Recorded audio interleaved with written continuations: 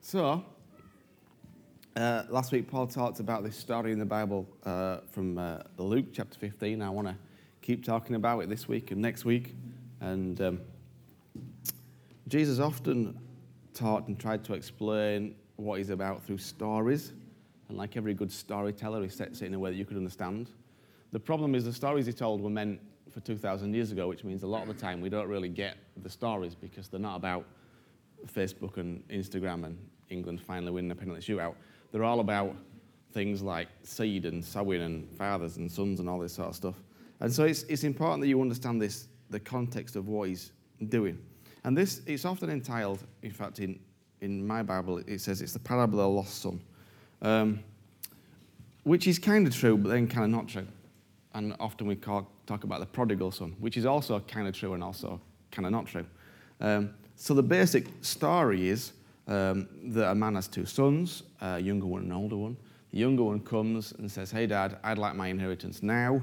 And his dad gives him his inheritance now. The older guy stays at home. The son goes off, basically wastes it all, has what he thinks is a fantastic time, comes back, realizes that actually he's now spent it all and everybody's left him. He has nothing. So he goes back to his dad, hoping that he might be able to get a job on his dad's farm, basically. But instead of giving him a job on the farm and kind of rebuking him, this dad welcomes him back with incredibly loving arms, which is the basic story. And there's a kind of traditional understanding of the story that is that God is this lovely God, and if you're a big rebel, God loves you and puts his arms around you. That's kind of the basic traditional version. But this story has got so many layers about so much stuff, whether you feel like you're the rebel who's run away or whether you feel like you're the good kid who's always stayed in the house. And it's not like the younger sons for the rebels and the older sons for the good kids. It's like there's kind of stories in amongst it all, which is fascinating, as we'll explore. But first of all, I want to see what the word prodigal means. Have we got that there, Phil? So prodigal means recklessly extravagant or having spent everything. Recklessly extravagant. And as you'll see, it's not just the son who's prodigal. It's not just the son who's recklessly extravagant. But before we get in the story, we have to consider the audience as well. So before Jesus tells this story, we read these words. Now the tax collectors and sinners were all gathered around to hear Jesus. But the Pharisees and teachers of the law murmured, "This man welcomes sinners and eats with them." Then he told them. And there's actually 3 parables. It's all about being lost. But this is fascinating. And when it says tax collectors and sinners, that's the Bible wording for the people who were kind of not the good people in the Jewish faith's eyes. They were not the people who were keeping the laws. They were not the people who were living good, upright lives. They didn't observe the moral laws or the cleanliness laws, and there were all sorts of laws you had to keep back then. And so in the eyes of the Jewish faith, these people were neither loved nor accepted by God. They were the outsiders. So the tax collectors, sinners, they're the outsiders. And most of those people are trapped in a religious system that they can never get out of, because to live a normal life as a carpenter or a fisherman and keep all the laws is extremely difficult. It's also extremely expensive to keep all the laws. So many people were trapped in this system that they could never get out of, knowing that everybody else looked down at them and thought the religious people there was no way of ever really moving from one to the other, as it were. But it's all these people who are going to Jesus. All the people who the world at that time said were the unclean and the unwelcome and the unaccepted, they're all the people running to Jesus. And then there's this other type of people, the Pharisees and the teachers of the law. They're in the eyes of the country at the time, they're upright, good, respectable, moral, did all the right things, said all the right things. They were the accepted ones, the loved ones. And so there's this fascinating 2 groups of people, and then Jesus tells a story about 2 sons. So he's trying to link one son to one group of people and one son to another group of people. And lots of people think this parable is about the younger son and the tax collectors and sinners. I think it's more about the older son and the religious people. But that's for next week, because we're just going to look at the younger son this week. But there's these 2 groups of people who Jesus is talking to. And the story starts off like this, Luke chapter 15. There was a man who had 2 sons. The younger one said to his dad, "Dad, give me my share of the estate." In other words, give me what's due mine now. Now, normally when Jesus tells a story, he kind of tells this nice story, and then it gets like halfway through, and suddenly somebody does something shocking, abnormal, different, and that's where they're like, "Ooh, what's going on here?" This story, though, starts off immediately shocking. Just think about what the younger son is actually asking for. He's basically going, "Dad, I want everything that's mine when you die." In other words, I wish you were dead. Now, that doesn't sound too great. In fact, you may have heard it, you may have said it, that you wish somebody were dead. But think, this is 2,000 years ago. This is when honor is the big deal. This is a shame culture. This is where elders are respected and honored. There is only one response in this culture to any son who would say something like that to a dad, and the dad's response in the culture is, you are disowned, get out, you have nothing to do with me because you have disrespected me as a father. That's the only response. So as soon as everybody says that, everybody in the audience, the tax collectors and the sinners, they're all like, what? What son does that? What son asks that of a father? But then it gets even more shocking because it says he divided his property between them. The father actually gives the son what he wants. But what's fascinating about this request is the son wants his father's things, but he doesn't really want the father. That's why the younger son is not just for those rebels. You see, the younger son wants the father's things, but doesn't really want the father. Many people want the father's things, his blessings, his love, his mercy, his forgiveness, his healing, the church family, the care, the prayer, the concern that comes, a WhatsApp group to text people. They're all the father's things. But what about the father? What about just being with dad? Basically, the younger son one goes, I don't want anything to do with you, but I'll have everything that you can give me. Well, I think we can be a bit like that sometimes, can't we? We can enjoy the Father's things. We want to be healed. We want to be blessed. We want His provision. We want friends. We want family. We want people around us. But what if all that was stripped away? Would you still want the Father? What if it was just the Father without the Father's things?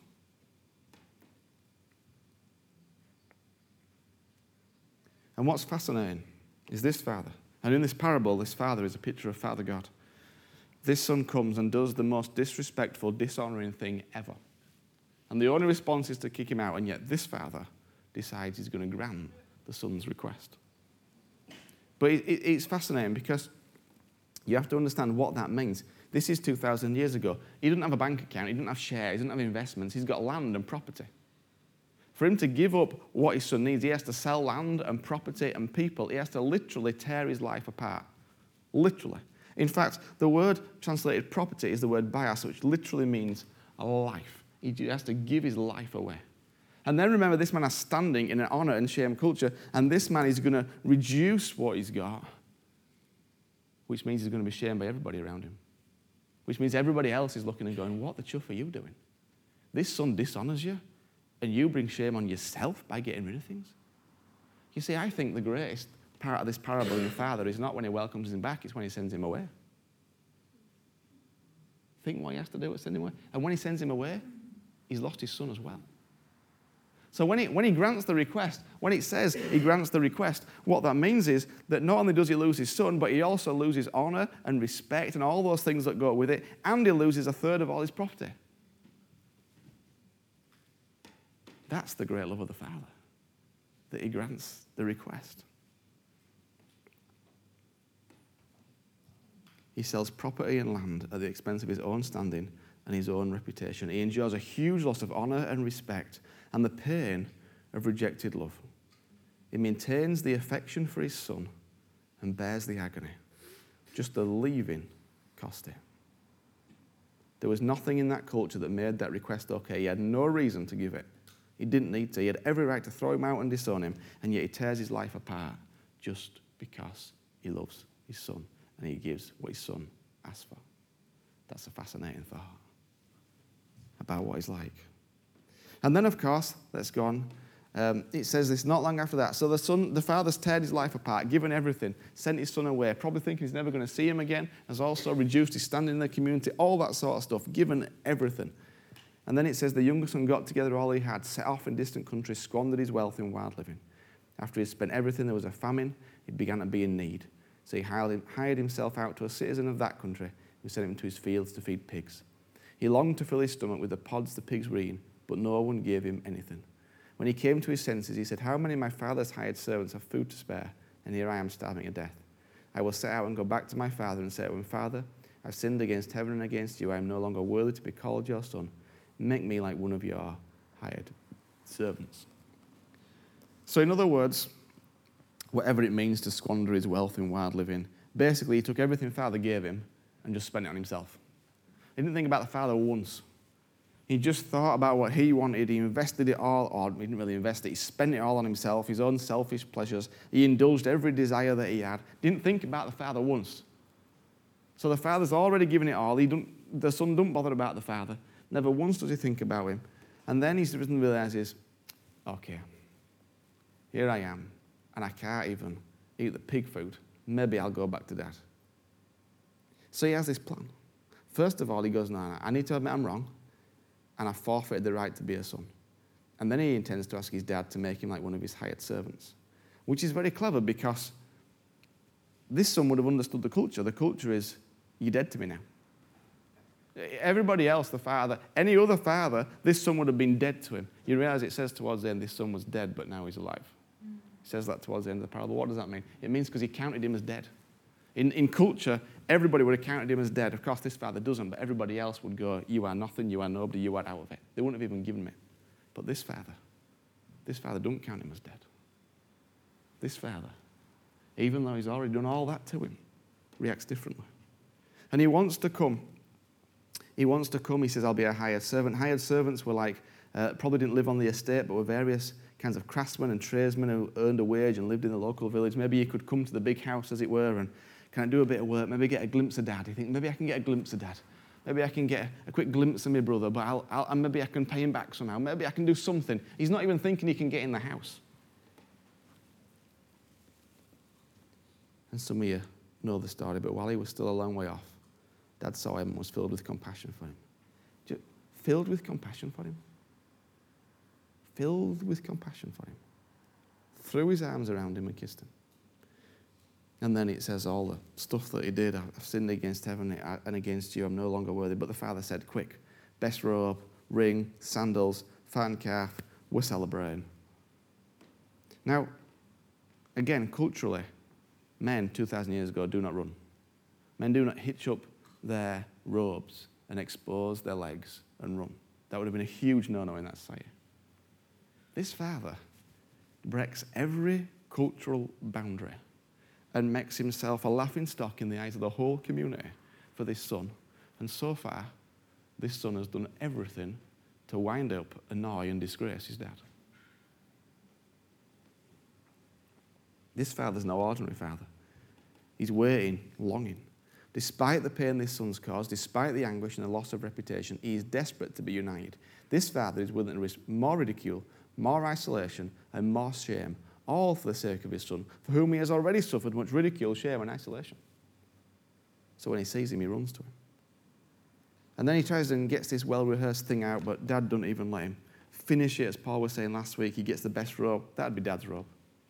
The best robe in the house would be Dad's robe. Immediately, it's about his identity. It's about you're welcomed, you're in. He won't have any groveling apologies or reasons. He won't have to earn his way back into the family. He's just welcomed, just as he is. He gets the fattened calf. That would have been reserved for a very special occasion, maybe once every few years. But listen, some of you have heard this many, many, many, many times. And it's likely you understand this welcome from the Father is for the rebels, those who have spent some time in wild living, to use the Bible's words. But remember, there is something for everyone in the stories of both the sons. What if the reception the father gave the younger son when he got it wrong is the only reception the father knows? What if it's the only reception he knows? What if God doesn't make a distinction between how wrong we get? See, we categorize our errors and our mistakes and our failings. We rank them into small things and big things. And we go out of Father's house every day, as it were, when we get it wrong. I don't think God makes a difference.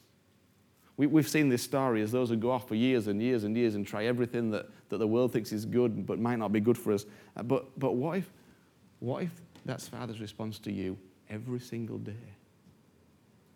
What if every way that you get it wrong? You see, we fall into these kind of confess guilt, confess fall cycles. You know, we feel really bad about it. We know we've done something wrong. Maybe there's something we're battling with on a daily, weekly basis, or we're just living so we get it wrong. And we fall into these cycles where we go, oh, I'm really sorry, God, and we try and get back up again. That takes us a few days. But what if at that moment, God runs to you like he runs to the younger son? What if every day he runs like that to you? What if every day when you just walk a little bit out of the house, he runs after you, waiting? And then when you turn around and say sorry, he's like, no, I don't want to hear you big, oh God, I'm really sorry. I realize we do this. When we call people to say sorry, we ask them to come out. We make them to make the move towards God. And I realize they have to move towards him, but this story says God moves towards. I realize he's already made a move, but it'd be like, if you've been in church a little while or a while ago when we used to invite people to come to know Jesus, then we'd kind of ask them to come out. Really what we should have done is ran to them and met them halfway rather than wait for them to get all the way here. That's what we should have done, because that's what this Father does. Just runs and meets them halfway. What if we started to understand that when we get small things wrong, when we make mistakes, when we constantly fall over with that same issue we're trying to beat, that the response of the Father to us is like it is to the younger son? Whilst you are still mumbling your confession prayer, God is running to you. Whilst you are metaphorically, as it were, so not literally, but maybe in your mind, crawling back to him because you feel so terrible, he's running to you and he gets up, and before you can even get out your God, I'm sorry prayer, he says, no, get up, come on. You're part of this house, come on. Get off your knees, forget it, we're going, come on. What if God is like that? You see, just go back to that first slide, the prodigal one. You see, it's the Father that's prodigal. The Father is recklessly extravagant with his love. Yes, the Son went away, but the Father's the prodigal. The Father and his reckless extravagance extends to you every day, no matter how big or how small it extends to you. And every time you get it wrong, and I know you get it wrong because you're like me and you're human, and every time you make a mistake, and I know, like me, sometimes we go through these whole cycles and we don't get ourselves out of it, and it feels horrible while we're in there. But hey, guess what? Maybe we need to have a different picture of the Father. Maybe we need to see the Father like this Father. Not just for those who we think have got it terribly wrong, but for me, every day, every minute. And as soon as I turn and go, God, I'm sorry, he's there. Running here. He's not waiting for you. He has no desire that you stay in that place. He's not sat there going, well, she'll learn a lesson if she just stays there for a couple of days longer. That's how we think God's like. But he's not. He runs to you. Puts a ring on your finger, sandals on your feet, a robe on you. What's that all about? It's about welcoming you back in. It's about giving you, reminding you. Not giving you it back because you don't lose it. It's just reminding you of your identity. That's what he does all the time. He's for you. He's with you. He loves you. And he is recklessly extravagant towards you. And the enemy wants to keep you in that place of kind of guilt. But his love towards you, his grace, is just incredible. And listen, you don't use that as an excuse for just not dealing with things. Because not dealing with things hurts you and other people around you. But whilst you're dealing with them, whilst you're doing it, whilst you're trying to get it right, it's there all the time. Okay, I want us to pray. Because I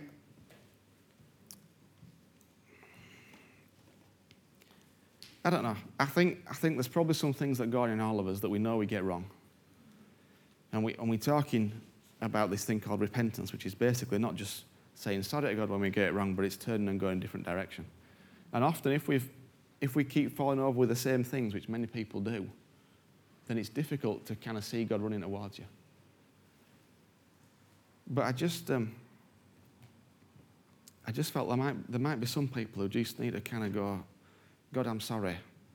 And I felt like, as an expression of God coming towards you, you might want to stay in your seat and I might want to come to you. So you stay right where you are. You don't have to move at all.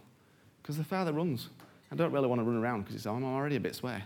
But I just felt like there might be just some of you. And I don't want to know what it is. I just wanted to exemplify. And of course, I'm not the Father, but I just wanted to exemplify him coming to you and taking it from you and going, you're forgiven. You're welcomed. All right? It's between you and the Father. But so can we do that? Let's just have a moment. And you'll have to stick your hand up or something, otherwise I won't know whether I'm... But maybe, I don't know. But let me pray then. Father, we just want to thank you that you are a prodigal God. We thank you for your reckless extravagance towards us.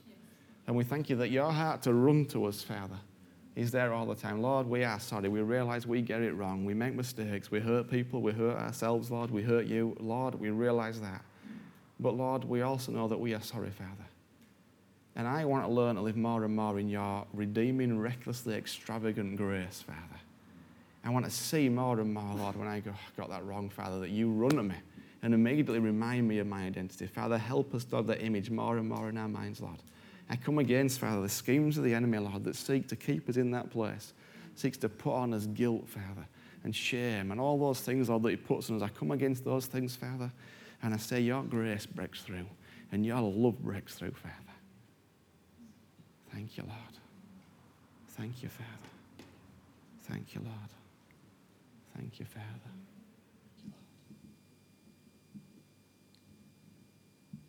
I want you to keep that image in your mind. The Father runs towards you every single time you beat yourself up, every single time you think you've got it wrong. No matter how big or how small, the Father runs out towards you and wraps his arms around you. Amen? I'm convinced that's the only response he knows to us turning to him. The only response. He loves you and he runs towards you in beautiful, amazing ways.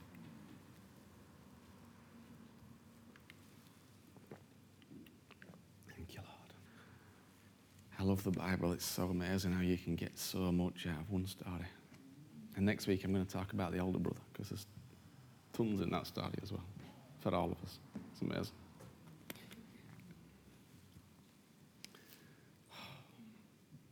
I don't think we needed to put lights on.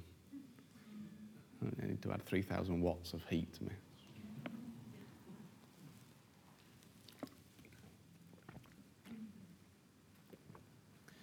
Be blessed. Enjoy. And just, if you're not quite sure about this Jesus, or you're kind of like going, what's all this about? He's just a God that loves you to bits, thinks you're fantastic, and created you to do incredible, amazing things. And he wants to walk with you and know you and love you and be a part of you. And at any moment, you can just go, that sounds good, and explore what it might mean to be with him. Because it is just most wonderful to know that there is somebody who loves you like that. As much as we might want to find it on this earth, you won't find somebody who loves you like Jesus. As much as you might want to be loved like that, and you do want to be loved like that because you were created to be loved like that, but only Jesus can make that. So I want to encourage you. Just go, all right, I want to explore this Jesus man then, because he is the most wonderful person ever. Amen.